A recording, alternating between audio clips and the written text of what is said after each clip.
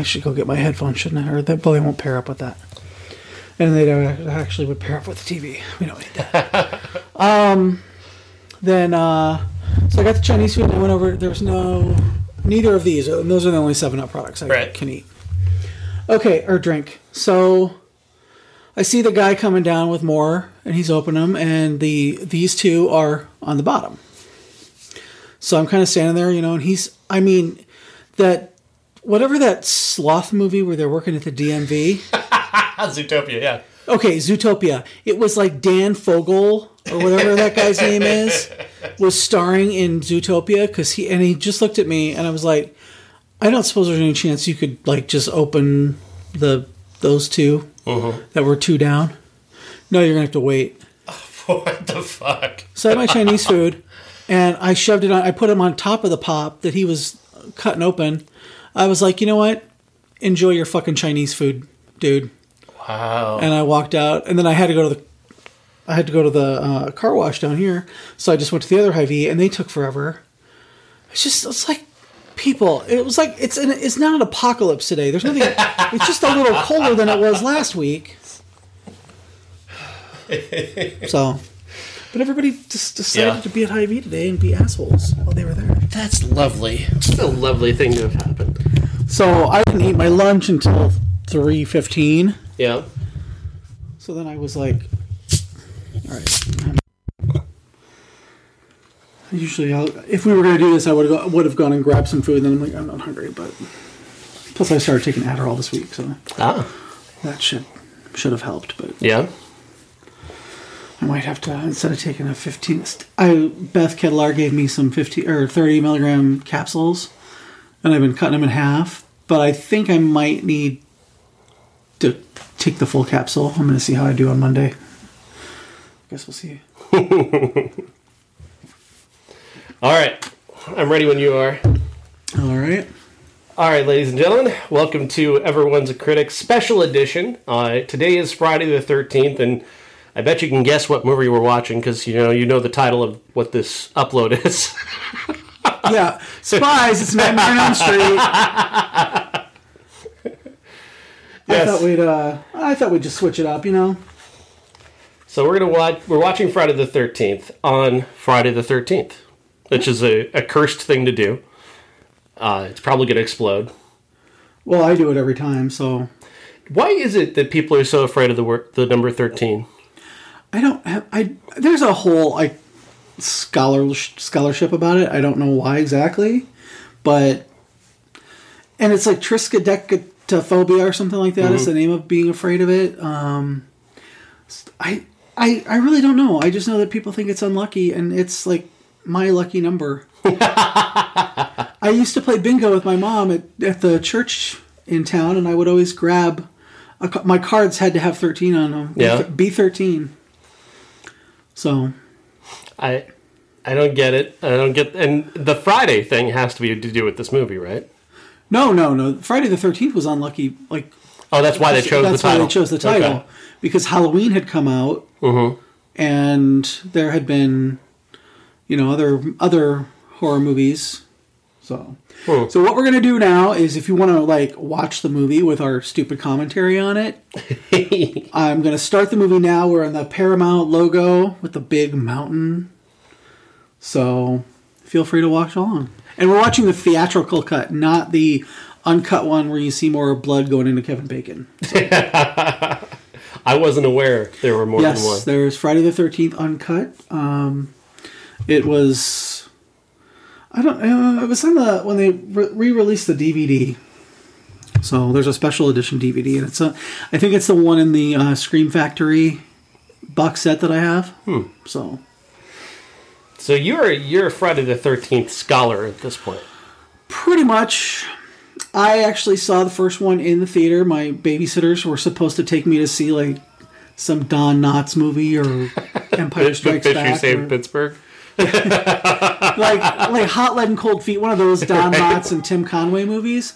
I think that's what we were supposed to go see, but instead they wanted to go see this, and So they took me, and I never went to summer camp. I was supposed to go to summer camp that year, and I never did. You were too scared to go to summer camp? Absolutely would not go to summer camp. My mom was so mad she didn't ask those babysitters back for a long, long time. So now, are we in the perspective of our killer now? Yes. The thing about Friday the 13th is it takes on a lot of that first-person killer perspective. It's the cheapest thing you can do in terms of a horror is to, if you want to hide your monster, keep the camera in their perspective. Yeah. Yeah, the first movie to do it was Peeping Tom. Yeah, one of the greatest movies of all time. Yes. Michael Powell. Amazing film. But with a movie like this, where it's a mystery, you really have to do that. I mean, you can't... It's weird to even think about this, like a movie with this kind of slasher reputation. To think of it as a mystery is kind of unusual, but kind of interesting. Well, the famous part of Scream, name the killer in Friday the 13th. Jason, I saw that movie 20 goddamn times. Nope, not at all. Oh, horny camp counselors. She is just fucking him. They're not even paying attention to the kids. So we're in 1958 right now. And these two unmarried people are about to have unmarried sex, which means they deserve to die. Yep, goddamn straight people. What is your take on the idea that sex leads to death in horror? Well, I don't think that really started like being a real thing until Halloween. I mean, it was implied that some of the characters, like in Black Christmas, Barb was immoral because she drank and smoked and lashed out at people. But in Halloween, it's more about they're distracted, and I think that a lot of that is here too. In that, I don't want to spoil the movie for anybody who hasn't seen it. It is almost a 50-year-old movie, however, or 43 years old. Sorry, but. The killer at the end says they were making love. They weren't paying attention. And that's the thesis. Not that they were having sex, but that they weren't paying attention. Mm-hmm. And one of the things about horror movies, especially these slasher movies with the final girl, is that the final girl is the one who seems to be paying attention. Laurie in Halloween, she was the only one who was aware of what was going on. When she sees Michael outside the school... She's aware that somebody's out there. She sees him behind the bush. She sees him, drive by. She's the one aware. And the other characters are so distracted by sex. Now at this point, whose perspective are we in? Because is her son dead in 1958?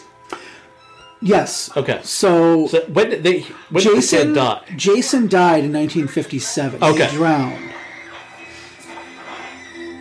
So a year later, she's catching up with the people who weren't paying attention. Yes. The last time. If you think what she says at the end is the truth, which it may or may not be because she's fucking crazy, you'll notice that she says the counselors weren't paying attention. They were making love when that young boy drowned. Well, in the lore attached to the movie, I mean, if you're as into it as I am, they just... I love that push-in. I do love that. Go ahead. I'll tell you a story about that one. That was actually kind of funny. But she may or may not be... She might just have snapped. He drowned, and it might not have been because anybody was doing something wrong. Yeah, she's not reliable in that way. Right. She's a murderer. She's crazy. And she's killing everybody, so she's kind of the definition of an unreliable narrator in her own story. We're of course talking about Mrs. Voorhees, who you don't meet for most of the movie, so you can't really talk about the movie without talking about it. So Tom Savini, the man does amazing work. He really does, and this was kind of groundbreaking in that you didn't see this kind of violence and gore on screen in your face. You never saw it in Halloween. Halloween was very tame. Texas Chainsaw Massacre, there was almost no blood in the whole movie. You didn't really see anything. Because it was so incredibly well directed. Yeah. Like Jaws, you didn't have to. You saw the shark, but you didn't see the whole shark. You only saw a couple pieces where he was actually eating somebody. So tell me about the push-in. So I didn't know that was there for the first. I kind of blocked it out after I saw it in the theater. I was just so afraid of it. And then it was on HBO, and my brother and I were visiting our aunt, and it was on TV, and I don't think I watched more than 5 minutes of the movie from behind my hands. So I watched it on Son of Svengoolie on WFLD on cable. They'd have the afternoon movie. Yeah. Well, they were just really bad prints. And it is a dark scene, so yeah, if you're not watching a good print, you might not see. The camera pushes on this girl's face. Instead of showing her killed, you just see this look of horror on her face. And then the screen it goes really bright, and you see her finally there, and then it cuts to black. Yeah. Well, it was such a bad print on Svengoolie that it was just always black, and then they would cut to commercial. And he'd come on, he was like, oh my God, we're going to, they're all scared and, all that. But then they would come in with the credits. So I never knew that was there. And then I saw it on DVD, and it had been fixed up a little bit, and it was clear. Because even my VHS copies were shitty.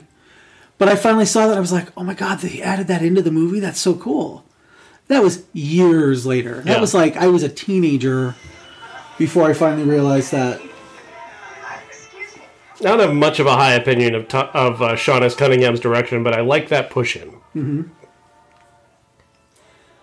So tell us about this character we're starting with here. So you're meeting Annie, who is, she's a potential counselor / cook, which is the job Mrs. Voorhees did in the 40s and 50s. So you would think she was, sympathetic towards her, but no. She's on her way to Crystal Lake, and we are... I don't want to turn this into a William Friedkin thing where we just narrate the movie, however. Have you ever listened to one of his commentaries? No. Literally all he does, he narrates the movie. He's like an omniscient narrator, and I'm just like, oh, we're going to meet Ralph. I was curious if you've... I don't know much about this actress, or Ralph for that matter, but you've met a lot of people. I have not met Robbie Morgan. They've done stuff where they've gone to Camp Nobi Bosco in Blairstown, New Jersey, where this was filmed. They're talking about doing it again. I don't know if they're doing it this year. I've got to save up some money. If you guys want to do a GoFundMe so that I can see this, that'd be great. She was there. Some of my friends have met her. She seems really sweet. I've met a lot of the Part 2 actors, and I've met Adrienne King, who plays Alice, who's the protagonist in this one. Ralph was actually Crazy Ralph, the Harbinger, if you watch Cabin in the Woods.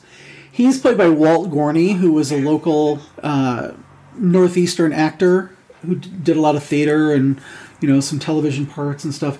He loved this movie. He loved doing it. Everybody says he would have just absolutely loved the fandom that grew up around this movie. That he was just so happy to be in it, and he by all accounts, he was erudite and a gentleman and all that, and here he is playing this crazy town coot. We grew up in the same town. We had a lot of these chicken coots. Most of them laying in ditches for some reason. Oh, Bob. Now,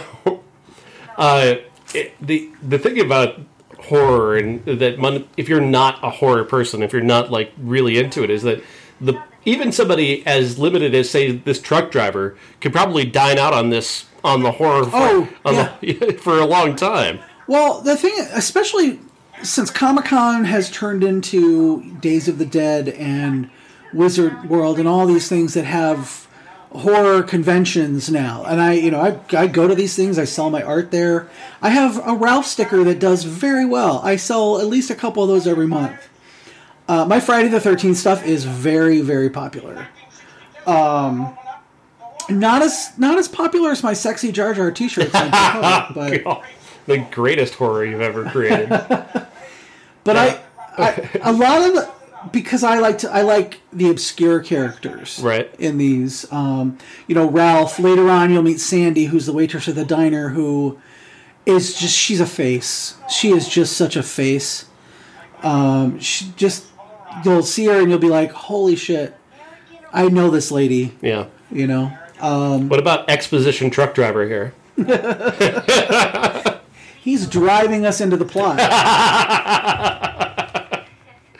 I like, though, that they're giving her significance, even though we know, having seen the movie, she doesn't actually have much significance. Yeah. The movie is giving her some, and it's almost like Drew Barrymore in Scream in that way. You think she's Janet Leigh in Psycho. Yeah.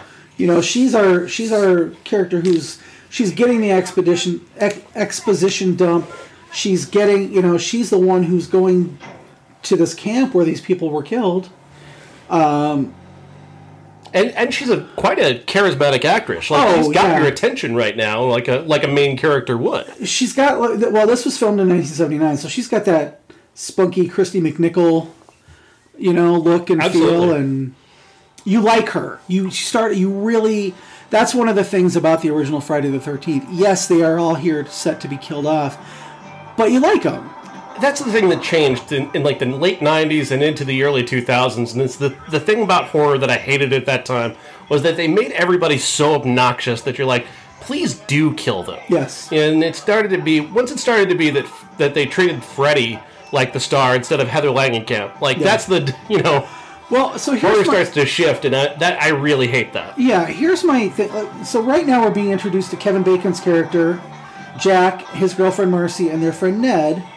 And they're driving to the camp. Whatever happened to that Kevin Bacon guy? I don't know. I thought he had potential, but he. What I like about this movie, Halloween, Texas Chainsaw Massacre, they didn't cast people who were blonde, bubble-haired, bimbo. These were actors from New York that were doing stage work and soap opera work and television stuff who were regular people, and I think I can imprint more on this movie up until like the fourth one when they're more cannon fodder. Yeah. Can I ask you this? Maybe you'll know, and maybe it's just me inferring. The music we were just hearing there, that sort of backwoods banjo music, is that a tribute to Last House on the Left? I don't think so. Although Sean Cunningham, and Wes Craven did make that movie. That's all the incidental music here. You'll hear like a song on the radio, like the song that was on the radio when Annie walked into the diner, and then later on at the other diner, you'll hear that same song in a different key. That's all Harry Manfredini who did the music for this, which is iconic. This. To the point where he did this music for this movie series up until I think part 8, when they switched to Fred Mullen with some of his incidental stuff. But are you talking about like the shrieking strings? Yeah. To the point where I saw Last House on the Left, or not Last House on the Left, The Hills Have Eyes Part 2, and he did the score for that, and it is just a Friday the 13th score. The Hills Have Eyes are not great movies. They're passable. Passable. Oh, and here's Alice and the horny Steve Christie. Oh, those cut off jeans! My goodness. But you know what? I was 7 years old when they filmed this, and was he an awakening? No, oh God! Ew! Everybody dressed like this. Okay, fair enough. In Princeton, Iowa, where I grew up and you grew up, he does look like my brother Chuck. Yes, just a little bit. That was the look. The cutoffs, and they weren't going to go to the store and buy shorts. They're just cutting off their jeans. They can get new jeans for school. Now we are introduced to Adrienne King, who looks like a suburban mom in the midst of all this. She has her Dorothy Hamill haircut. Yeah. This is what whenever we talk about horror movies and classics, sometimes we miss the fact that they're not contemporary. You know, these movies were made in the 70s and in the 80s, and they don't have, they're not. All it means is that our fashion has just become so homogenized that it doesn't really stand out. You know what I mean? Well, this is true. Like, something is distinctly 70s or distinctly 90s, but like the distinct look of now, what is it? She would have absolutely. This was a very popular haircut that she had.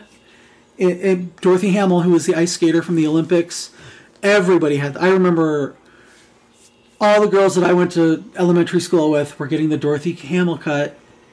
All my babysitters had the Dorothy Hamill cut. Here we are back from the killer perspective again. Yes. Alice is going to meet Bill, played by Harry Crosby, whose father was Bing Crosby. Oh. This poor man was used to horror. Yeah. The beatings will continue until morale improves. Those bruises on his arm got quite a story. Fun fact, his sister, this same year, killed JR. Shot JR. Wow. On Dallas. Some of these this killer POV shots are so close that you kind of wonder, like, how would she not see a person? She's got to be like, there's somebody standing there, and I don't want to like talk to her, but that's what kind of the inconsistency though of a Sean S. Cunningham direction. He's a tad bit inconsistent. Oh yeah.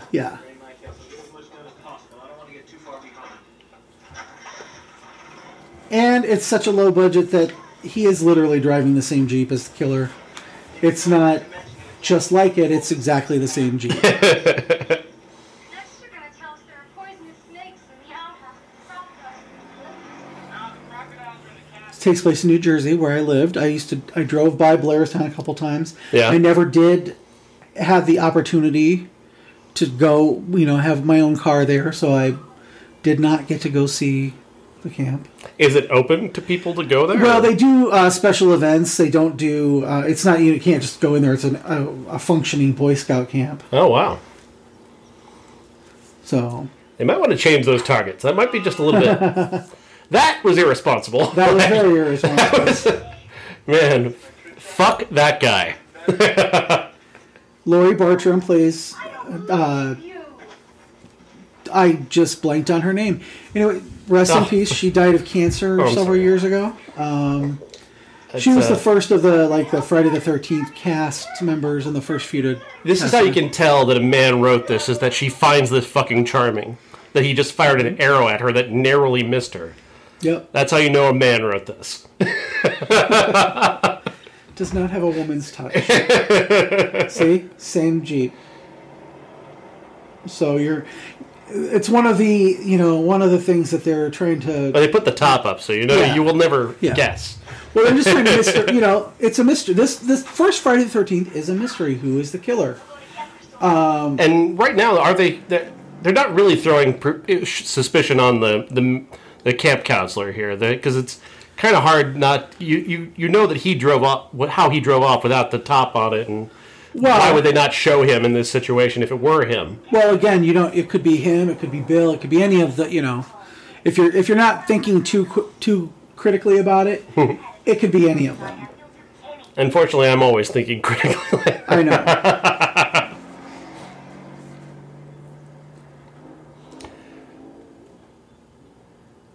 The number of times that she takes her eyes off the road to look at... That's a bit dangerous. Stop looking at her. Yeah, nobody is actually looking at the road when they're driving. If the camera is her eyes, they're going to be in a very serious accident. Because right now the camera is staring at the person in the passenger seat.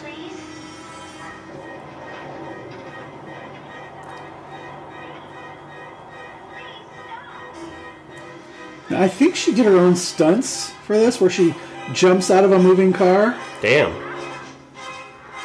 That's a heck of a role if she did do that. Wow. Amazing. Well, I know that, like, later on when a body comes through the window, that's actually Tom Savini dressed up as a woman. You know, coming up here, we're going to see the first kind of on-camera murder, I guess, you know, that's, like, really graphic. For the life of me, it took me so long to figure out how they did this. And then I saw the cleaned up version. Yeah. Where you can see, you know, you can see the different color makeup and... Now, was that our first glimpse of the killer sort of there, the legs? Yeah. Why? Why did we see that? At this point, we've not seen anything of this killer. Why suddenly show us their legs? Well, I think you're seeing Annie's point of view, where she sees that she cuts to the right, and she's kind of looking back and seeing that the killer is cutting to the right as well.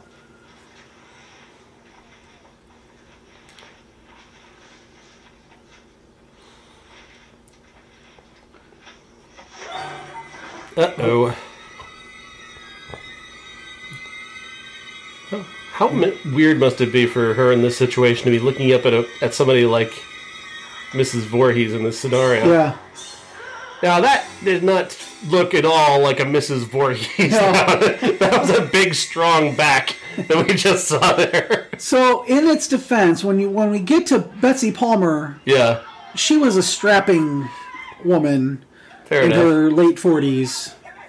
You know, and I think that's they got away with a lot of the POV shots are either Tom Savini. Her late 40s. Yes. That's crazy. Yeah. Because she looks like we're in our late 40s, and she does not look. She looks much older than we do. So we've talked about this before on the show, where people in the 70s, like these guys are all probably 21, 22. Right. They all look like they're 30. Yeah.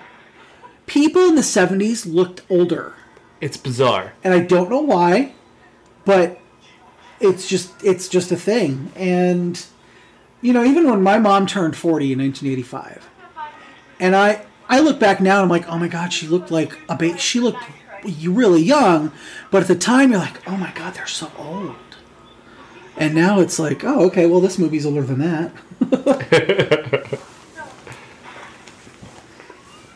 And now they kind of know something's going on. They see something, but they don't know what. So that's kind of, you know, they should be aware of their surroundings, but they're not. Mm-hmm. And that's why they all die. Well, there are no kids there. Why should they have to pay attention right now? This is true. I like the Speedos, too. Harry Crosby. Oh, wow. There's Kevin Yeah, that is... First almost glimpse of Kevin Bacon's dick on celluloid. Yeah, considering that is a meme of the show, it's quite notable. Yeah. And there he goes on a belly flop. Oh my God, that must have hurt. Yeah, that looked like it hurt. Let's pull the canoe out slowly.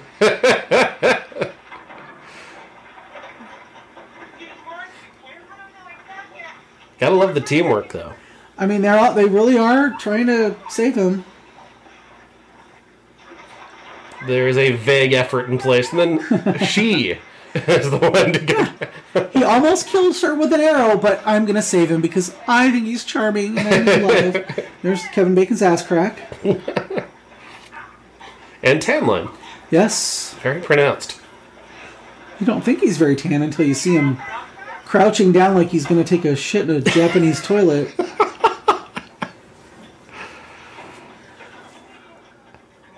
This is a bit of foreboding.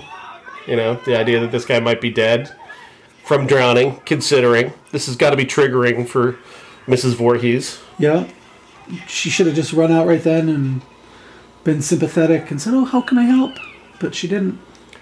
But there again, of course, this guy's a dick. He wasn't drowned. He was fine.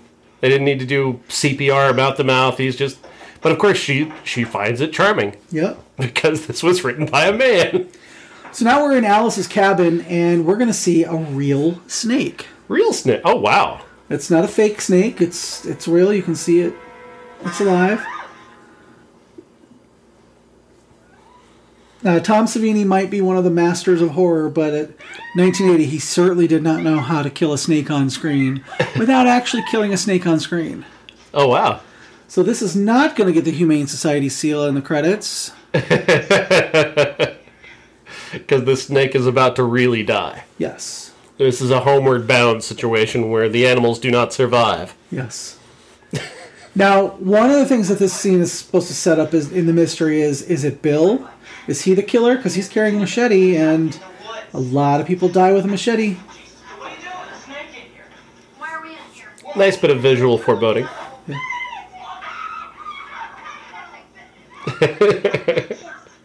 Now, this scene kind of illustrates how Sean Cunningham had made a movie called Manny's Orphans, which was a comedy. Huh, okay. And it was apparently, I haven't seen it, but apparently, it was a pretty decent comedy. Nothing groundbreaking or anything.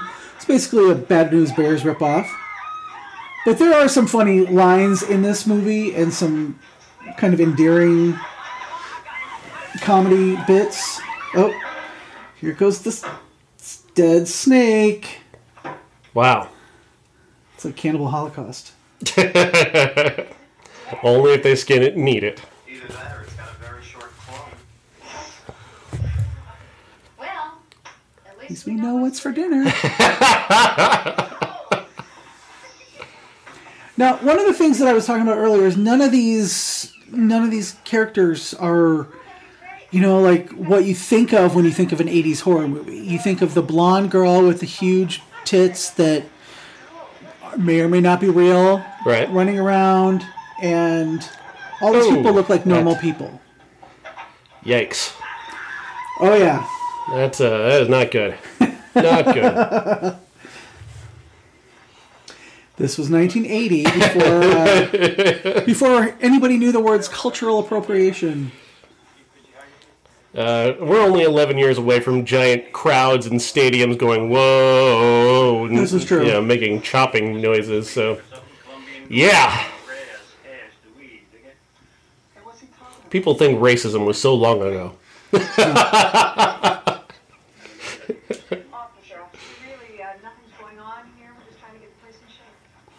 It's so needless, though. Like, it's like there's no reason for him to be doing this at all.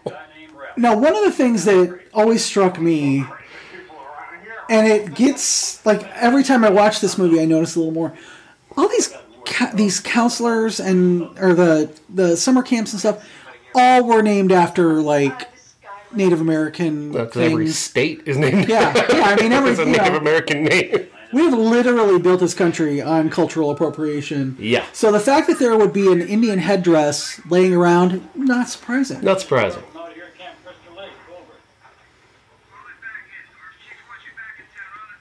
Anything notable about the name Camp Crystal Lake? No, it's just there's Crystal Lakes it's like Springfield. There's so many different Crystal Lakes. There's Crystal Lake, Illinois. Kind of allows you to think of this as just being anywhere. Yeah. Yeah, I mean, it was filmed in New Jersey. They lean into that in part 3. And a little bit. I mean, there's a sign in the convenience store that they go to that is Green Valley, New Jersey, even though it was filmed in L.A. So, or outside of L.A. I've actually been in that store. Oh. I did that on a Friday the 13th when I still lived in L.A. But there was nothing else to do during COVID, so... And I liked how he almost dumped that bike because he does not know how to ride that bike. Let's get the guy who doesn't know how to ride a motorcycle to ride a motorcycle. Yes. You're the motorcycle cop. I've never ridden a motorcycle. You'll deal with it. Yeah, you'll be fine. Yeah, it's all right. Oh. We don't have the money to teach you. Look, and today you see that basket of eggs. Think of how much money that is. Oh, we have the return of Crazy Ralph. That hat is doing a lot of work. Because only crazy people wear their hat like that, Mm-hmm. He's also from a time where you're not allowed to be outdoors without a hat. Like, he's born somewhere in the 30s, 40s. Yeah. You can't be outside without a hat in that day and age. And this is the same hat he's had since the 1940s. Yeah, probably. What's funny is, so our family, growing up, owned a restaurant. Everybody knows Sean and I are cousins by now, I think. And our family owned a restaurant with a bar in it, in the basement. And growing up, there were 3 or 4 of these guys in that bar every day playing cards with their grandpa, or just coming down to drink their blackberry brandy with their shaky hands. There was one guy who, they're in the Comanche cabin. Of course they are. Yes. There's a guy that would drink his blackberry brandy with a straw out of his shot glass because he couldn't hold the cup because he had tremors because the DTs were that strong. Mm-hmm. So he had to drink almost a whole bottle of blackberry brandy every day. Wow. Just to maintain. Although he never, he wouldn't walk up to us kids and go, "You're all doomed." There was 1 or 2 of those, though. That was Bob. No last names, but Bob would have done that. But Ralph is so good, though, that he becomes a trope that goes into other movies. Yeah. This was always, billed as kind of a Halloween ripoff. But aside from Dr. Loomis, there's no Harbinger in that movie. Where you get to all the Friday the 13th movies have one. Ralph is in the first 2. Then you have the random dude sleeping with an eyeball in part 3. Mm-hmm. And it just became so much of a thing that Cabin in the Woods had the Stephen Lang looking the Harbinger. They literally called him the Harbinger, telling them to turn back. Hey, this looks almost like the one at my uncle's cabin in Maine.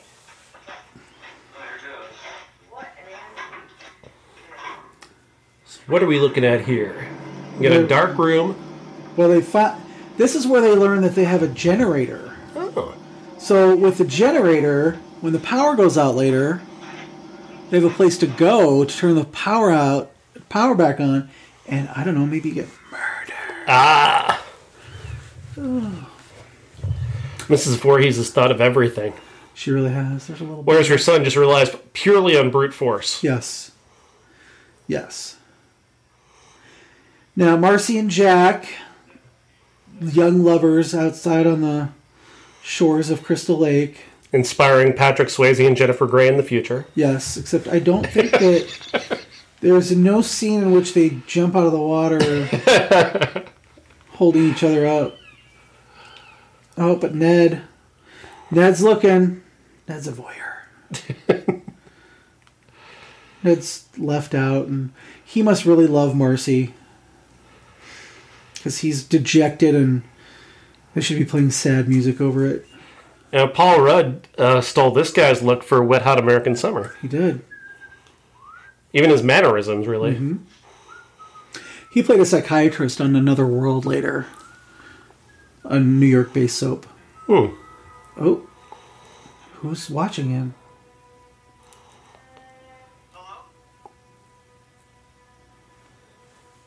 Now we've seen the shoulder of the killer. Yes, you actually briefly see the killer's face. It's like we're seeing a puzzle pieces being put together. Yes.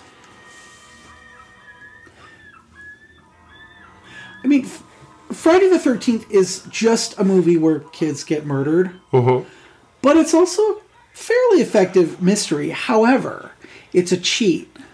Because you never see who the killer is until the last 5 minutes of the movie. Yeah, and also, in terms of mystery, we are wondering who the killer is, but we have no idea what their motivation is going to be or why they targeted these people. The only hint that we get is when the truck driver, Enos, is telling Annie, the first modern-day murder victim, about all the stuff that happened. And that's, he basically spells it out, but you don't know any of that because you've not met anybody that was affected by it. Betsy Palmer, who plays Mrs. Voorhees, she has said in many interviews before she passed away that she just wanted to be in the first diner scene, the little corner store scene, because then, hey, that's Betsy Palmer. Yeah. What's she doing here? She could have explained the stuff that the truck driver explained, and then there's a reason for her to be here, rather than just showing up in the last 8 minutes of the movie and being revealed as the killer.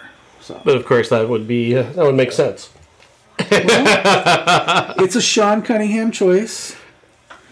There's a movie. Was it Graduation Day?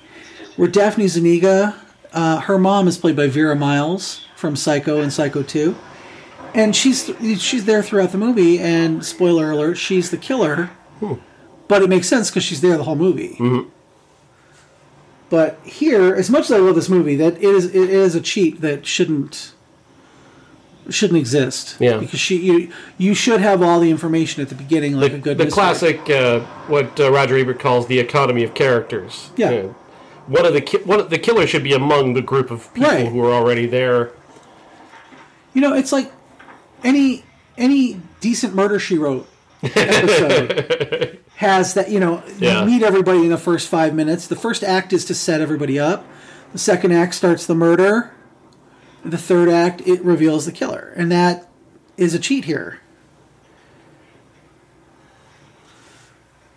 Horny Kevin Bacon. That's 50 years of... Yes. I don't remember watching Animal House, but I believe this is the first time you see his ass. I don't know I know he gets spanked in Animal House, but I don't know if you see his ass in it. That's the whole, thank you, sir, may I have another scene? Oh, yeah. It's been a long, long time since I've seen that.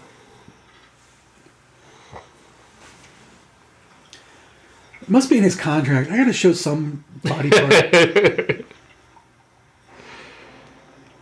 He's not shy. No, he's not. And he's like, I was going to say a poor man's Nicolas Cage, but he's kind of like a rich man's Nicolas Cage. He's terribly underrated as an actor. Yeah. I think there's a point in the 80s where he just narrowly misses becoming like a massive star. Yeah. Like Kevin Bacon never quite gets there. You know what I mean? In terms of like being a blockbuster, there was never just that one role that turns Kevin. He was always a household name. Yeah. But even Footloose, like after Footloose, he just never makes that transition from being not a child star, but like a teen idol into like a major movie star. Well, I think he chose better roles.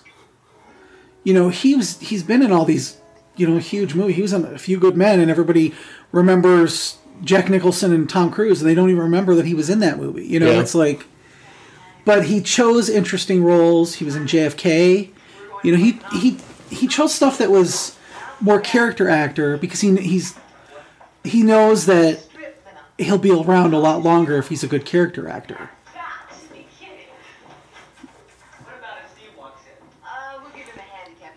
My favorite thing is my favorite Kevin Bacon movie is rather obscure. It's Pirates with him and his wife Kira Sedgwick. They play a couple who have a hard time getting together because every time they have sex, they set something on fire. Is that the Walter Matthau one, or am I thinking? I don't know Walter. I don't recall Walter Matthau, but yeah, it's really funny. And he and his brother perform "Tainted Love" in it, which is it's a really good performance. Interesting. Oh, here we get horny Kevin Bacon, and we're about to see some ass. Not a lot, though.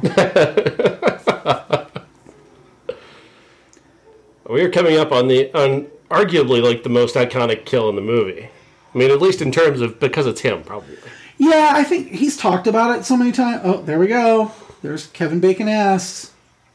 Get the wrong angle on that. She's squeezing an ass. We almost got way more an insight into Kevin Bacon. She just a finger slip. I think they're having sex for the first time, so I don't know, maybe. Oh, we find out what happened to Nettie. Oh, poor Nettie. They are fucking right underneath him and have no idea. No, not yet. Peripheral vision is not something that characters... And again, what I said earlier about awareness, it's not that they're having sex necessarily. It's that they are unaware of their surroundings because of the fact that they're horny. And I don't disagree with you. I think there's absolutely something to that. But also, I think there is something to the sort of, not Puritanism, what am I looking for? The sort of, there's almost a conservative streak running through horror movies that certainly I think maybe becomes more prominent in the 80s under Reagan. Oh, I don't know, like, for this particular movie, this was filmed in 79, released in 1980, but I don't think this wasn't a morality tale.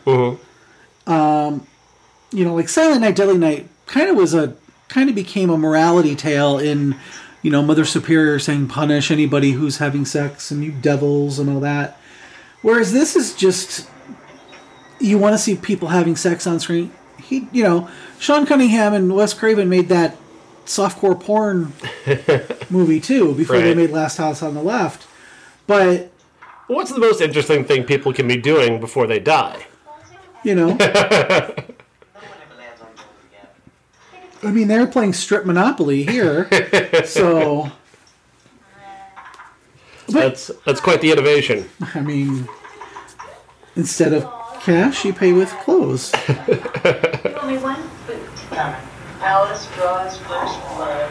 It's a terrible way to talk about my feet. But I think they're all likable. Yeah. They're not, you know, like the remake from 2009, there wasn't really anybody who was likable. Not at all. Not the least bit. I had a terrible experience seeing that movie for the first time. Because it wasn't really a remake of Friday the 13th. It was a remake of the first four. Kind of all jammed into one with a weird subplot. Yeah. But nobody was likable. Even the hero wasn't likable. Oh, here we go. This is where Kevin Bacon gets it. So the entire time they're having sex, Mrs. Voorhees has been underneath the bed, waiting to stab him.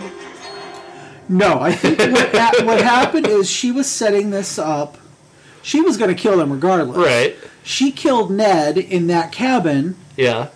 And she put him on the bed, and she was getting ready to display him, because that's a thing in the Friday the 13th movies, is displaying and all the bodies. And that's... Give Tom Savini room to work, yeah. Yes. But I took it as she was, you know, putting Ned in the bed so that they'd find him later, and they came in, so she just hid under the bed. And she, you know, had an arrow or... Now, the physics of how she did that is absolutely impossible. Right. But it makes for a really cool murder. And he's told the story 100 times about how she, the blood mixture got in his mouth. Yeah. And it was Caro syrup, food coloring, and photo developer to make it a little slicker. Mm-hmm. So they thought they weren't sure he was going to live. Oh, God. That's awful. Yeah. Now tell the story. Do you know the story behind the choice to that sound? That comes to be the sound that comes to be associated with Jason. So the Harry Manfredini, who did the music for this, he wanted you to know the killer was around. And whenever the killer is around, you hear that sound, and it's ma, ma, ma, ma. And he had what was called an echoplex. And in one scene where Mrs. Voorhees says, "Killer, mommy, killer," he took the ki and the ma, and he just repeated those sounds, and he just liked the way it sounded. So that was just kind of a little leitmotif showing that the killer was watching, or the killer was around. So if you see a subjective point of view without somebody about to be murdered, you don't hear that. But when the killer is there, you hear it. So like right now, Mrs. Voorhees isn't watching her. We are watching her. So you don't hear that. The only difference camera-wise, though, is just it gets a little bit shakier from the perspective of Mrs. Voorhees. It goes in from more of a static to a handheld. Yeah. But I liked that part of, you know, the lore of the movie is when the killer's around, you hear that. And that changes over time. So in part 5, which I hope we'll do this for that movie too. I love that one. That's so fucking bonkers. So now you're hearing And that's because Mrs. Voorhees is paying attention to her. This is my favorite kill of the movie. Okay. But in part 5, because you think Tommy is the killer from part 4, it's kill, ta, ta, ta, ta. So kill Tommy, kill, So. Yeah, that's a whole fucked up scenario where they had an idea of what they wanted to do, and then the studio's like, fuck you, give us Jason. Yep.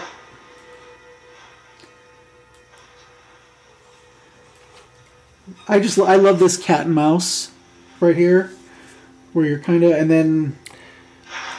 The thing about it is this isn't necessarily unmotivated, whereas when you go into the future, and so much of this shit is entirely unmotivated. And, like, anytime this happens in a ghost movie, the thing that I hate about ghost movies is all the dicking around.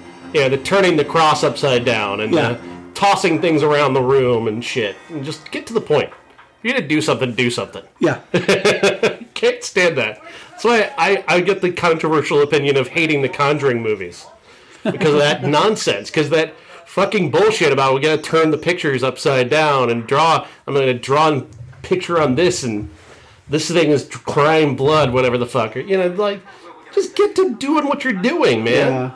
Or if you're going to do that, establish that I need to create fear in order to gain power. Like, is that maybe that's implied, but it's not very well implied. Yeah.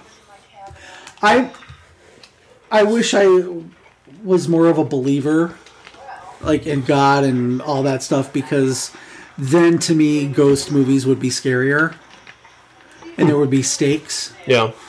Like The Exorcist. It's a feel-good comedy to me. See, I don't love The Exorcist either. Which is something I get a lot. Yeah, I don't know what I've gotten more hate for. It's like not liking The Exorcist or only kind of liking Mad Max Fury Road. I have yet to see that movie. So Really? Oh, wow. Oh, the Blairstown Diner, where you get to meet Sandy. Tell us about Sandy again. Oh, wow, she is a character. Sandy is absolutely somebody we grew up with. Our family owned a restaurant in various permutations through the years. And she's like an amalgamation of some of the waitresses that worked at Hernan's. So I'm getting strong flow from Alice vibes. yes. Now this actress, Sally, it's escaping me right now, but I've actually did a sticker design of her that sells pretty well in buttons. She was also in Alice, Sweet Alice, where she played a prison matron or a cop. She's got a strong look. Oh, yeah. Like, that is a strong She is a face. Look. Yeah. She is a face.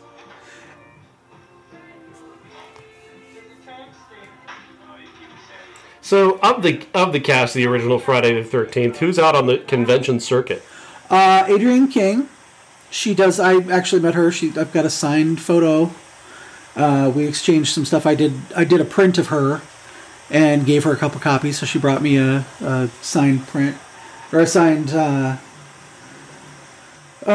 photograph. She does them. From the original, I think she's the only real one who does anything. I feel like a lot. I mean, Sandy has passed away. Ralph is dead. Brenda is gone, and I think they've. A lot of them have done the events. Yeah. At like Blairstown, at the. Obviously, Kevin Bacon's too big a star to do much of. Like, he's not going to go out on the convention circuit.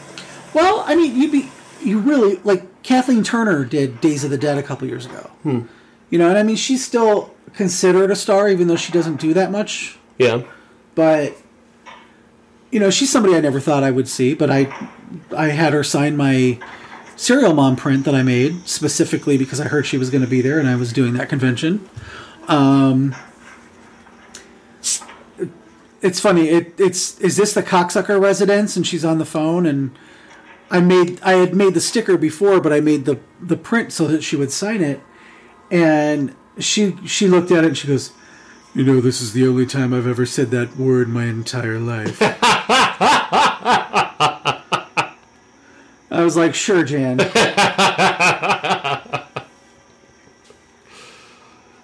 Quite the actress, then. Oh, Mrs. Voorhees is still in the shower. Is she gonna kill Brenda?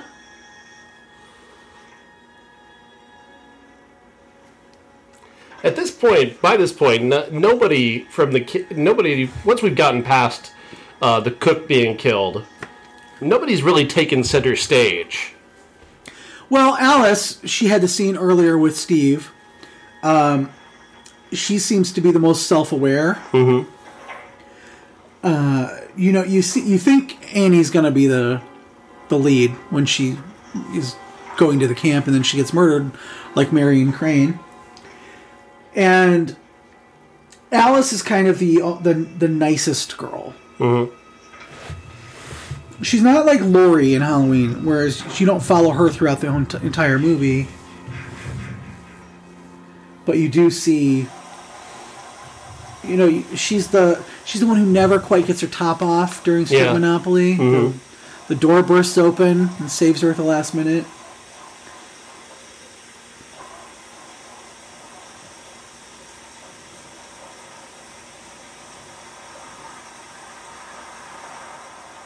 Not much to say about this. We're just watching a guy be stuck in the mud. Well, this is the scene where Steve Christy's getting picked up by the cop, who's going to give him a ride back to camp, and he kind of gives you the reason it takes place on Friday the 13th, at least. So. Ah.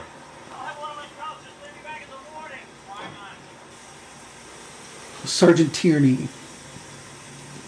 Yeah, you kind of need that, because at this point we've still not even introduced the concept of Friday the 13th within the movie. Except in the title card when Annie's walking into Crystal Lake, the town, you know. You wouldn't know it. Yeah. There's nothing about this that says it's Friday the 13th. Nor gives any importance to that date. Yeah. And again, we find out at the end why it's Friday the 13th. You know, what about this date means anything to anybody. It's the date her son died. Yeah, well, no, it was his birthday. Oh, his birthday, okay. Yes, Jason Voorhees was born on June 13th. Okay. Now, there are, there's a few timelines out there.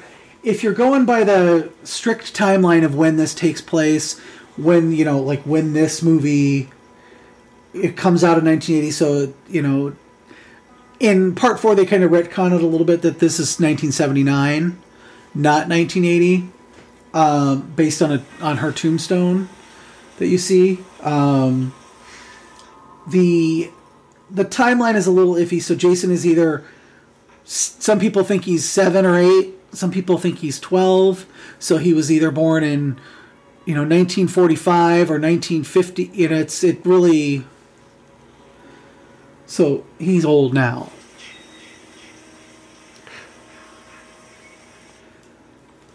But I think that, there are stories that could be told within this... And there's supposedly a TV show that they're developing about Crystal Lake. Yeah. Which pisses me off because I've been writing one for 2 years. There are timelines that you can go into. This is a pretty straightforward timeline compared to the Halloween movies or the Texas Chainsaw movies, where it's oh no, we're starting over. So there's this whole other Michael Myers. Let's see, she's in the Seneca cabin.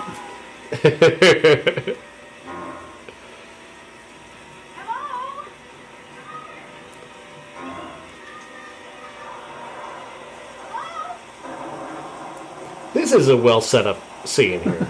I honestly. Yeah. This would be terrifying if you thought somebody was outside your cabin and they weren't revealing themselves. Yeah. Well, they're in distress, and it's a child. Yeah.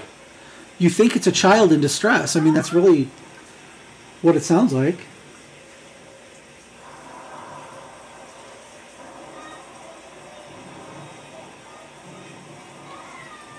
the darkness with the rain. It's got a great look. Mm-hmm. And she's not in a t-shirt and panties, which is like what you would expect of so many other horror like movies. in the remake, they're like going out there in booty shorts and crop tops. Her nightgown is becoming form-fitting because of the rain, but only because of the rain. So at least there's a reason. Yes. Like, it's not necessarily gratuitous in that way. I mean, she's literally the most covered up of anybody in this movie. I love the way the flashlight and the rain work together there. And then that is such a great reveal. Yeah. That the lights, turning on the lights like that. And she's back in the archery range. Yeah, now of course she's thinking of She thinks it's Ned. Yeah, this isn't funny. She's really good in this movie, I think. She's natural and believable, and I like the way the score. This is all really, really good stuff in this sequence. I think basically from when the killings start in this movie, the setup is good, but I think when the killings start, you really start to. It's a lot easier to get into, and he does know how to do this. Mm-hmm.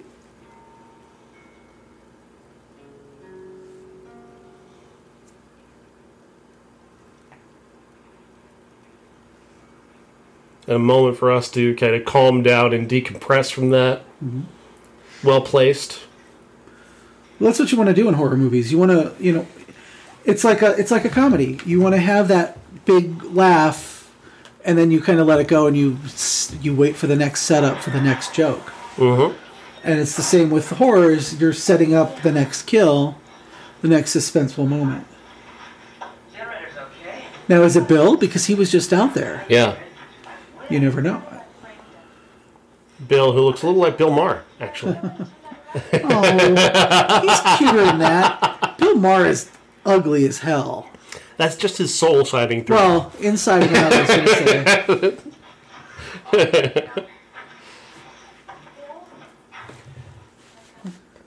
Come on in. You can come. Now, this is the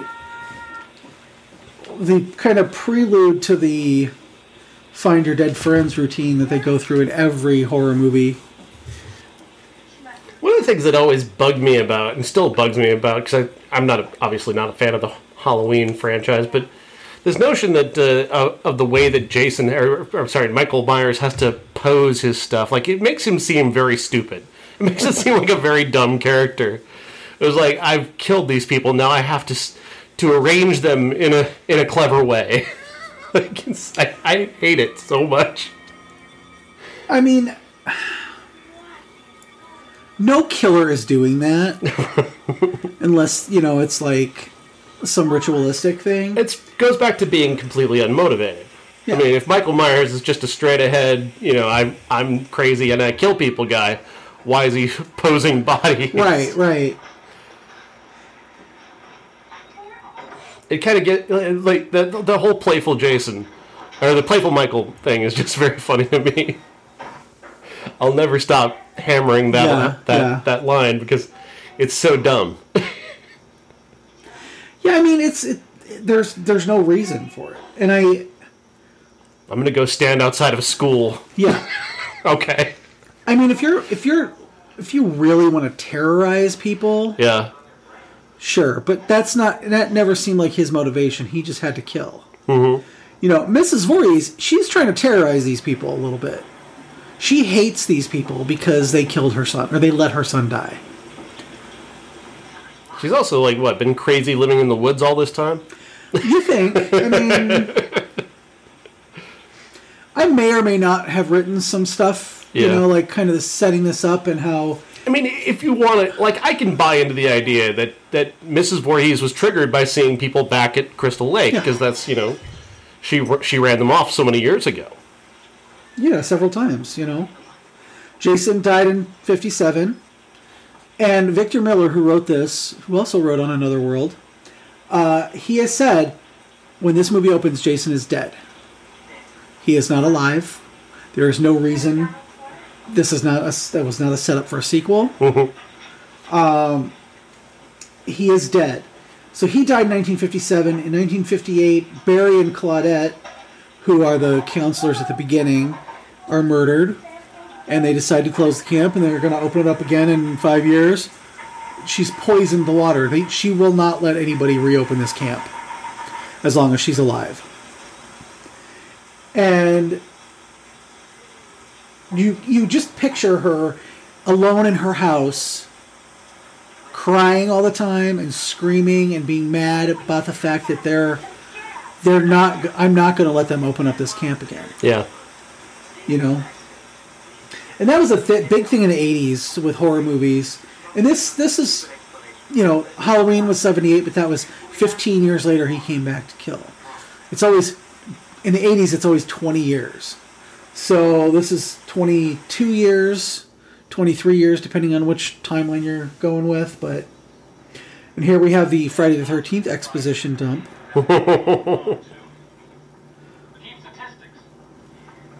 A full moon on Friday the 13th. Oh. More homicides, more of everything when there's a full moon. It upsets people. Makes them nuts. Make a science out of coincidence.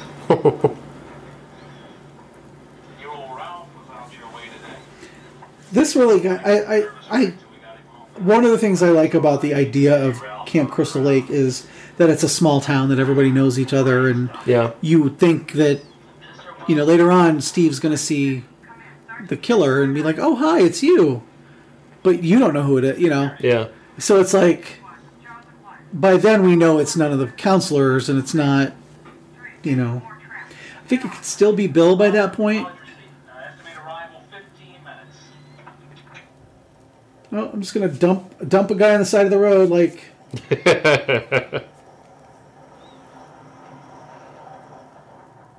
Well, good luck to you. Yeah. That's the luck. We'll see you in the morning. Or your corpse. We'll see your corpse in the morning.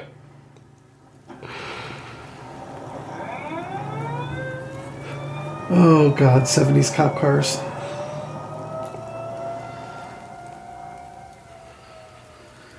I have that sign. Welcome to Camp Crystal Lake. I think most people who shop at Spirit Halloween in the last 5 years have that sign. Do you have that on a sticker? I don't. I should, but I don't. I do like again, here's another good use of darkness, the moonlight, and his bright yellow coat. Yeah. And then this flashlight to blind him is a smart play. And since he knows her, he's fine. Yeah. Just walking right up to her and getting stabbed in the chest. Uh-oh. What's she doing now? Now, also, it's also very believable how she's able to get around, because they don't try to place her in places where she's not one place and then magically in another. Yeah. Where like Jason. Jason often, he magics himself around. He's Carl Lewis. He's just unstoppable. They do try to turn that into like a trope of his, that he can just... Yeah, he just kind of appears. He magically can walk faster than you can run. Yeah. And... It's not a great trope. No, and they try to retcon it in the remake, where there's a series of tunnels underneath, and I'm just like, that's not a thing. Stop answering questions we're not asking. We don't care. We want Jason to just pop up anywhere. Yeah. That's what's scary about Jason, is he just pops up anywhere with a machete. You don't need to know that. He just shows up.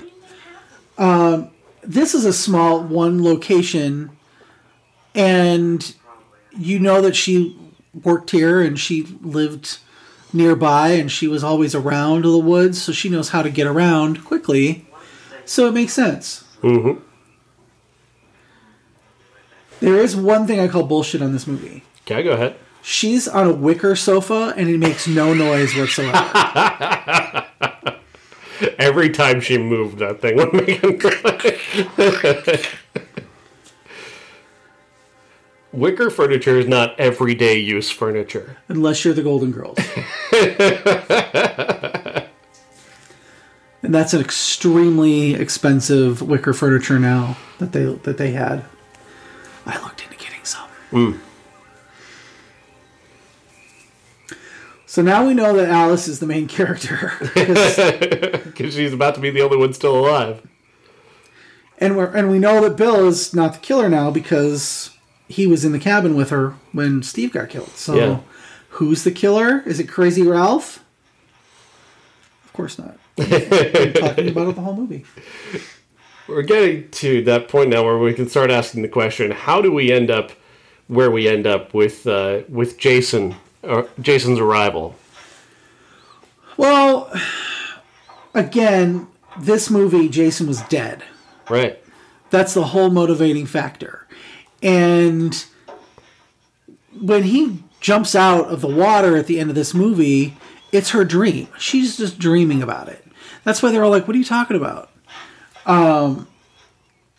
Now, they were trying to think of a way to end the movie. You know, they've revealed the killer. They've killed the killer.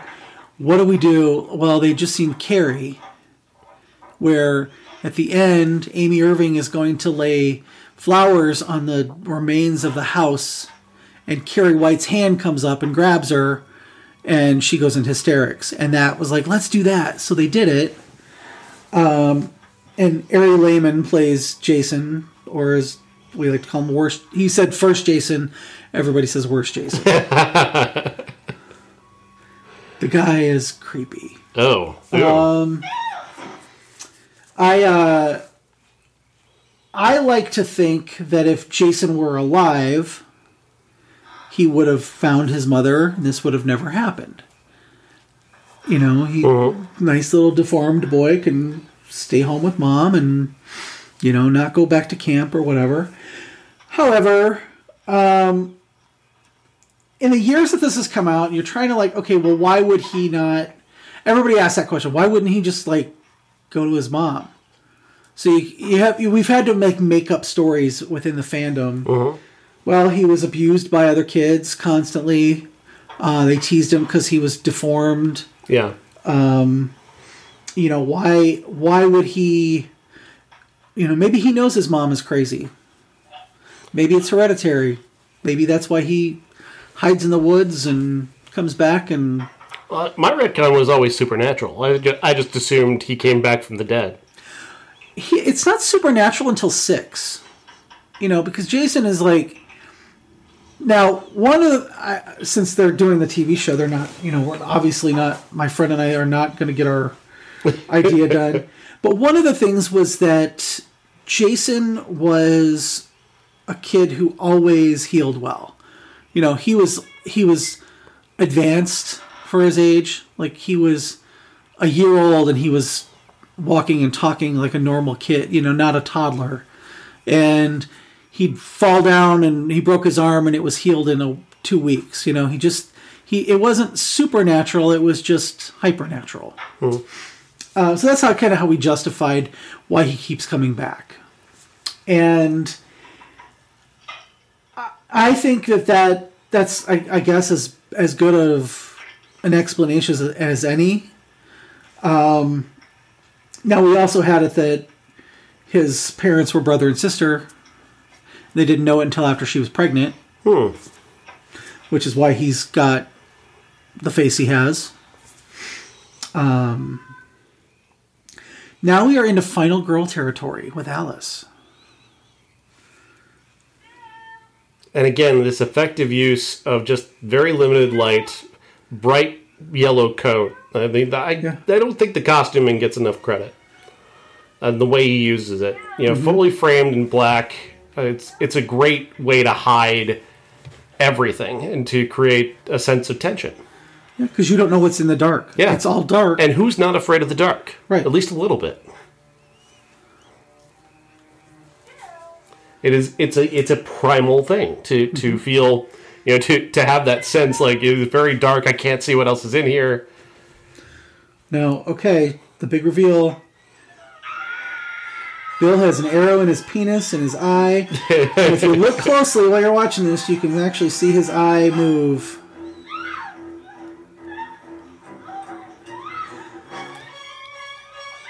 Kind of gets though into that into her super strength though, doesn't it? Yeah. That he's hanging from that door.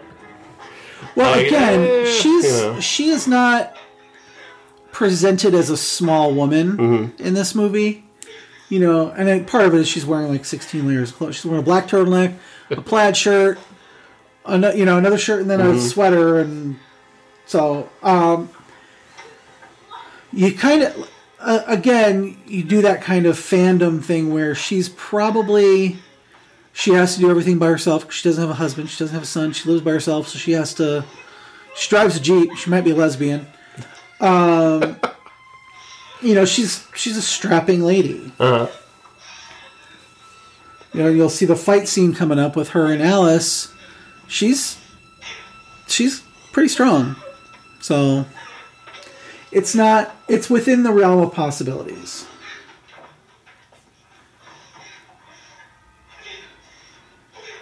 She literally cannot pull the curtains closed. How do you expect to be... Yeah, that curtain's going to hold him away. Yes. Hold him at bay, for sure.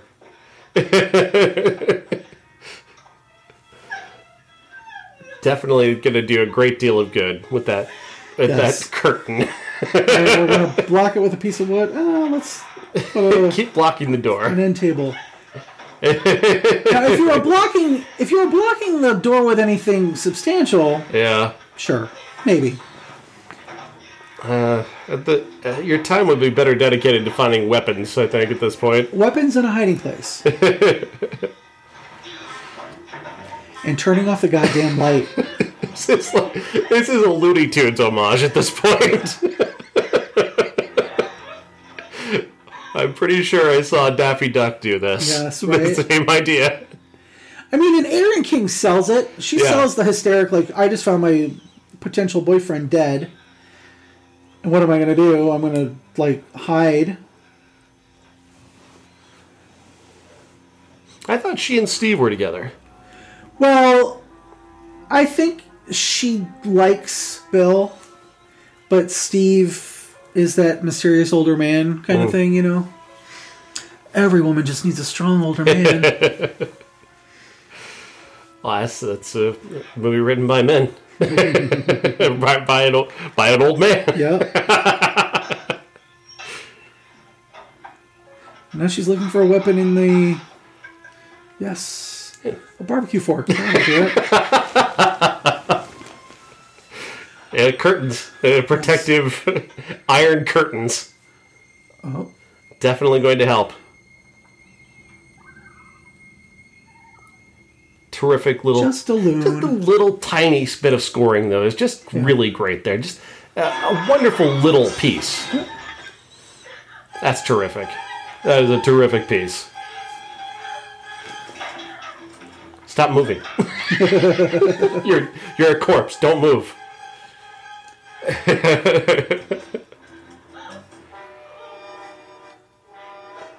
That's a normal human reaction to what she's seeing. Right. Unlike so many other horror movies, like, that don't give like a realistic reaction to this. Yeah. Like, I appreciate this. This would be desperately traumatizing, and of course you would fall down at this moment.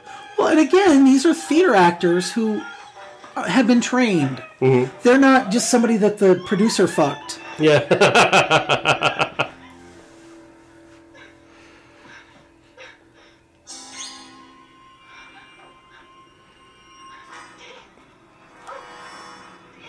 Oh boy.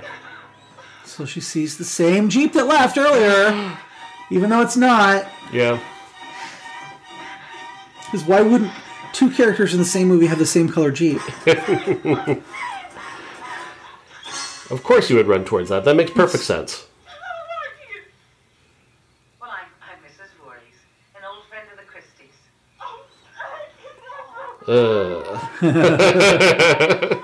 Again, if we had her in the beginning of the movie, Yeah. as somebody sitting at in that general store and being nice to Annie, Yeah. No, but it's all right. then I'll take care of you. this wouldn't have seemed so weird. I agree. Absolutely. This play and the storm. That's why you're upset. No, they're all dead. They're all dead. I'll go look. Adrienne King selling this hardcore. I'm not pretty. Because I'm the killer. She does Crazy Eyes really, Oh, yeah, really well. yeah. Now, you know the story behind why she did this movie, right? No. Her Mercedes broke down, Okay. and she needed a new Mercedes. Okay. In 1979, Mercedes were $10,000 because all their cars were like $40. So they gave her the script, and she said, "What a piece of shit." But they were going to pay her $10,000. Yeah. What she needed for her new Mercedes. Okay, Never have opened so she did it. again. There's been too much. And she said, years later, she's like, it's what I'm best known for. And I was on the Today Show and all these game shows in the 50s, and Counselors weren't paying people loved her. I Yeah. really wish I'd gotten to meet her. She was just... His name was Jason. For somebody who's just picking up a paycheck, she is deeply committed in this moment. yeah. Preparing meals. Here, I was the cook. Well, she didn't think anybody would see it. And watched every minute. He would.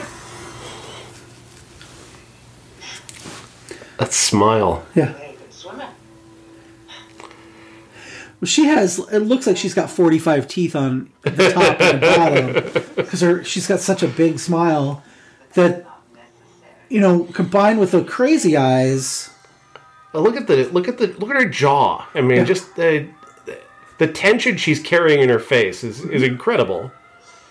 And that far off look, she's selling the hell out of this.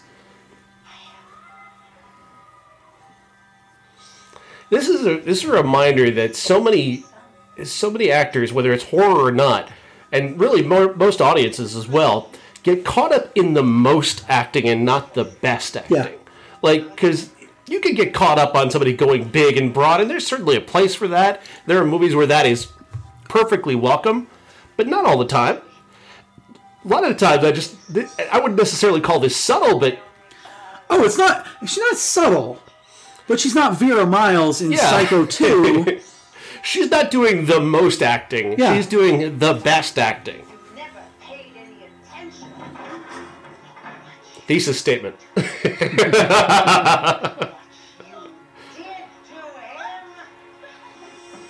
What you did to him. Like, there it is. Like, that's the crazy has finally been fully revealed here. And you get that she's probably has said that to everybody she's killed. Off screen, anyway. Yeah.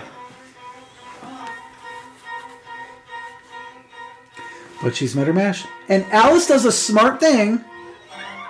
She goes to the car. Yeah. However, if she was really smart, she would have pushed that body out and gotten behind the wheel. Yeah. Yeah. Wow. That's a little convenient. That one, This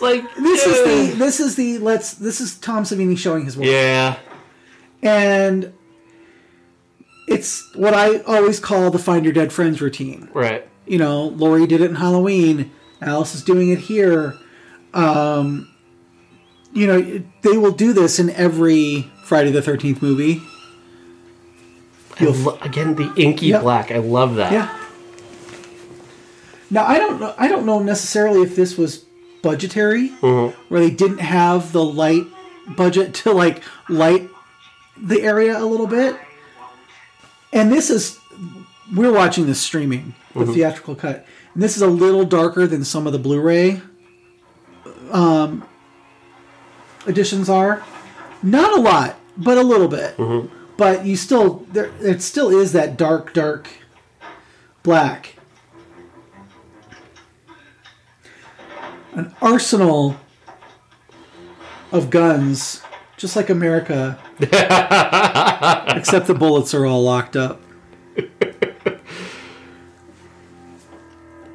Why do they have an arsenal of guns at Well, I think it's they have a shooting range and stuff. Okay.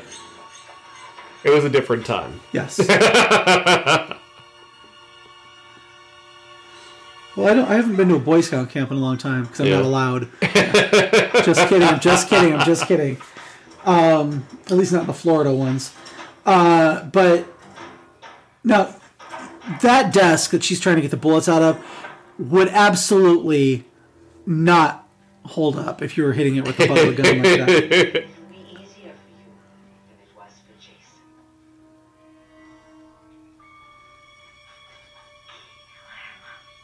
That's where we get the sound.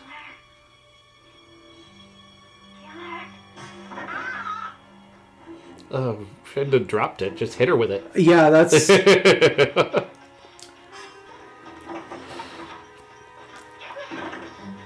I like that little, she just Yeah. brings her chin up like, come on.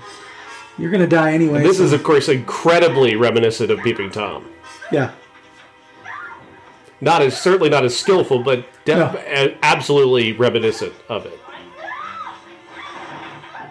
And for a moment, we turn into Adrian instead of the killer, Yep. as she gets the shaky cam for just a moment. Yeah.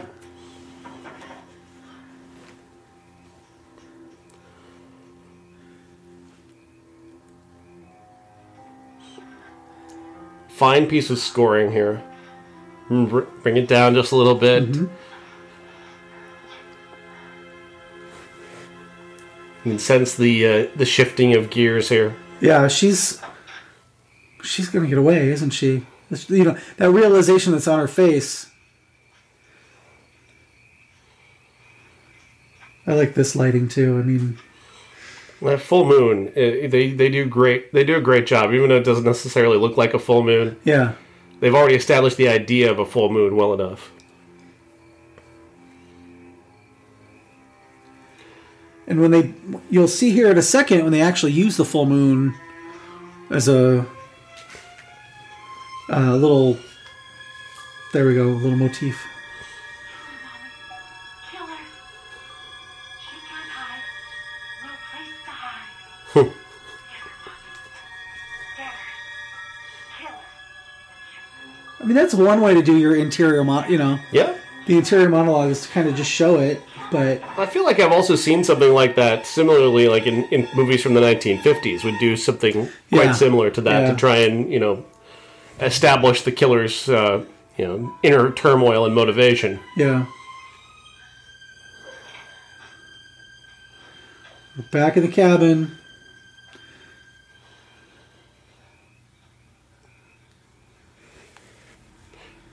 Almost pure black here, except for you can see a teapot. Mm-hmm. And then it's sound design. Sound design is one of my favorite things about a movie. Yeah. Great sound design. Saw has incredible sound design.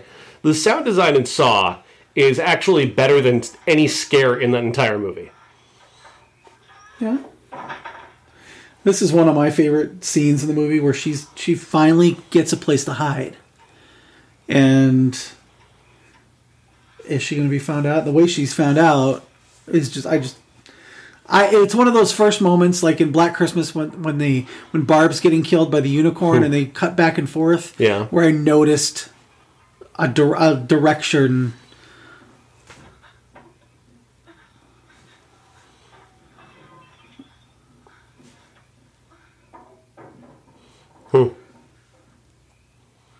I just imagine the direction for Betsy Palmer in this scene was just go crazy. just break shit. Yeah. How freeing for an actor. Solid use of nature sound. Mm-hmm. She thinks she's getting away. And that little misdirect.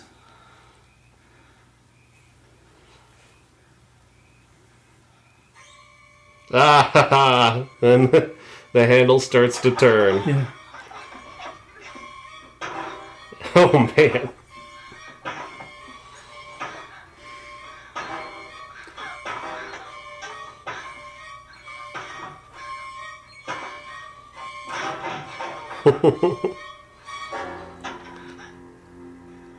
And Now she's full on crazy now. That smile and that I've got you now. a little homage to The Shining. Came out the same year, though. Oh, really? So it's not an homage. Wow. This came out May, and I think when did The Shining come out? Shortly after. So this is the Laurie with the knife in Halloween. Yeah. You've knocked her out. She's bleeding. She's got a machete. You pick up the machete and you kill her with it. Although Alice, I think that this speaks to Alice's character. She is not that person. No. Unless she's absolutely pushed to do it. She doesn't want to hurt anybody. Yeah. She's the good, virtuous one who, wouldn't hurt a fly unless she absolutely had to. I mean, I wouldn't know how to... I mean, I'd try to defend myself, but I wouldn't know how to kill someone. Yeah. Do you want some pointers? This is what gets me, though. Is like, again, it's a trope now. Mm-hmm. But what do? I'm just sitting here, just staring off into space when I don't know if she's really dead or not. But it gives you this like great little shot that you're gonna.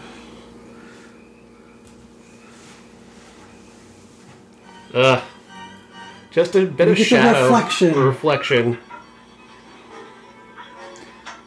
And I like how she was so strong throughout the movie, but Alice is slowly breaking her down, Alice is kind of like, she's hit her a few times, and she's got some good things in, and... Oh, I love that. Where she's just about to stab her with the oar. Yeah. This fight is great. It's realistic. Except that Mrs. Voorhees has been established as having super strength. No, again, I don't think it's super strength. It's strength because she's, I love that.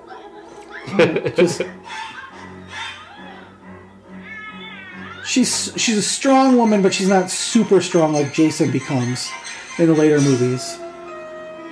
And here we go. One of the best killer deaths of all time.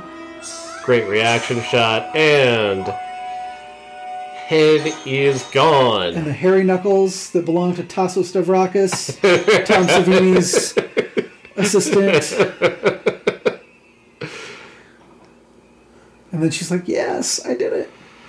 But then she feels guilty about the fact that she's happy that she cut this lady's head off. Yeah. It's a very strong machete. But again, it just speaks to her being a good person. Like, no good person wants to do that. Yeah. No good person is going to feel okay about doing that. Not sure where she thinks she's going in this fucking canoe, but I mean... Well, I've heard, like, oh, she just has to get away from... She doesn't want to see this body. And, I mean, we know it's just a director's choice to, like... Mm-hmm. This is setting up the ending. Yeah. The jump scare. This is not, a rational thing. Like, I would, of course, gone back to the car, pushed Annie's body out, but this is movie logic, so... Mm-hmm. The ironic score. Mm-hmm. Well, it's the fake out. They're like, everything's okay now, you're fine. The cops are here to save you. Mm-hmm. It's the next morning. Now, in our story that we're writing, these cops come up and they find her body, but not her head. Mrs. Voorhees. Yeah. Just setting up that Jason has already taken it. That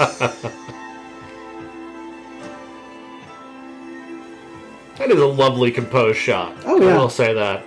Also, I think Pearl kind of homages that shot, or I mean, X kind of homages that shot as well. Yeah.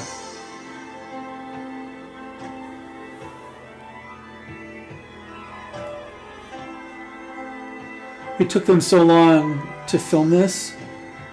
You can see the leaves are starting to turn.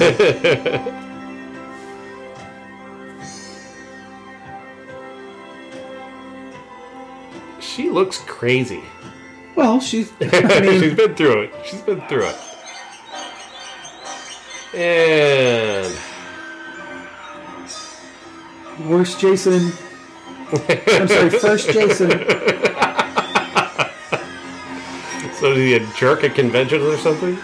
The first time I met Mark Patton, we were having a lovely conversation and he just kept trying to get in the middle of it. Yeah. He leans into the fact that he was the first Jason a lot. Uses that to pick up women. A friend of mine shared with me a dick pic that he sent her. That is the most disgusting penis I've ever seen in my entire life. Oh. I like to watch the nurse here. She's going to look right at the camera. Wait, am I in a movie? No. Oh, shit. I'm in a movie. That's a camera. You know at Thanksgiving when you're cooking a turkey and you pull all the stuff out of the end and you got the turkey neck? Yeah. That's what his dick looks like. Oh, Jesus. It's the most disgusting penis I've ever seen in my entire life. Really I'm going to make sure to share it with you. I really never understood the dick pic as a tactic. So, guys love their dicks. And I understand that, like, gay guys don't mind getting dick pics. They, like, it's kind of a requirement before meeting. Women don't want to see your dick. Women don't want to see your dick. Especially if you look like Ari Lehman. Oh, wow. And he's still there.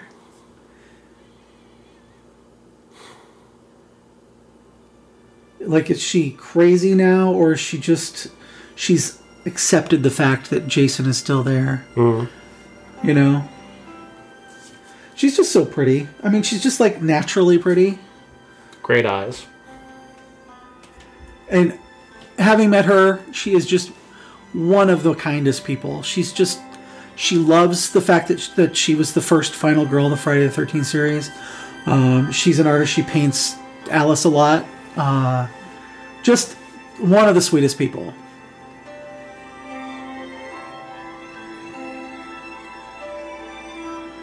And there we have it. That is Friday the 13th. Yeah, 43 years later, and it still holds up. It's certainly better than I remember. Mm-hmm. I had a lot more appreciation for it this time than I have ever before. Yeah. Well, I do think it stands up. It is one of my favorites. It's my favorite horror movie series. Mm-hmm. And if it's been 13 years since the last Friday the 13th movie. 13 years. Oh, boy. Almost 14.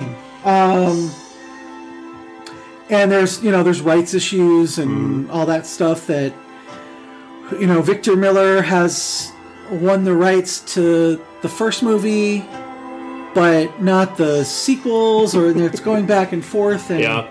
You can, if you go to Larry Zerner's blog about it, he played Shelley in part 3. If you go to his blog about it, he explains it all very succinctly, and it's a mess, and I really hope they get their shit together. Sounds like they might be able to because of the Crystal Lake series that's coming out. I think it's going to be on Peacock. Yeah. Who owns the right to Jason? I think that's Steve Miner. I think, or Sean S. Cunningham. I think, and Noel Cunningham, his son. I think the Cunningham family owns Jason, like the sequel stuff. Yeah. Anything that happened after this one, but it's hard to do a story about Jason without, that. I mean, there's ways you can do it, and yeah. While we're wrapping this up, just for people who don't know, what's the story with the hockey mask? Do you want the behind-the-scenes story? Yeah. So they were... In part 2, he has a sack over his head, which is very close to the Town That Dreaded Sundown. Yeah. Or the Elephant Man. That was a big thing, then. And the Town That Dreaded Sundown should be a classic sometime. That's a weird movie. But they were looking around and what do we do? Because, he's lost the sack at the end of 2. He's walking around without anything for the first part of 3. And Shelley, who Larry Zerner's character, who loves to do effects and things like that. That's a running thing in this series too, with people that love to do effects and masks. But he jumps out of Crystal Lake and grabs Vera, the girl he likes, grabs her ankle, and he's wearing a hockey mask. And then Jason gets it from him. Well, that was something that some of the behind-the-scenes guys and the effects guys were into hockey, and they just happened to have a hockey mask. So like, well, we'll just throw that on Jason. And an icon was born. Weird. Such a weird franchise in that way, just because it's like everybody assumes, you hear Friday the 13th, you see Jason in the mask, and that mask doesn't exist early on. Yeah. For like a large portion of the best part of the franchise. Right. I mean, it's one of those things where it's like, okay, Jason, hockey mask. Leatherface, chainsaw. Michael Myers, white mask. Freddy, razor glove. It's just the iconography. And it's all just because the guys who were working on the movie liked hockey. So. All right. Well, you've been listening to the Everyone's a Critic bonus podcast on this Friday the 13th as we're recording it. When you'll hear it, I don't know, but it's Friday the 13th as we're recording it. And release it in October, the next Friday the 13th. Yeah. And, thank you.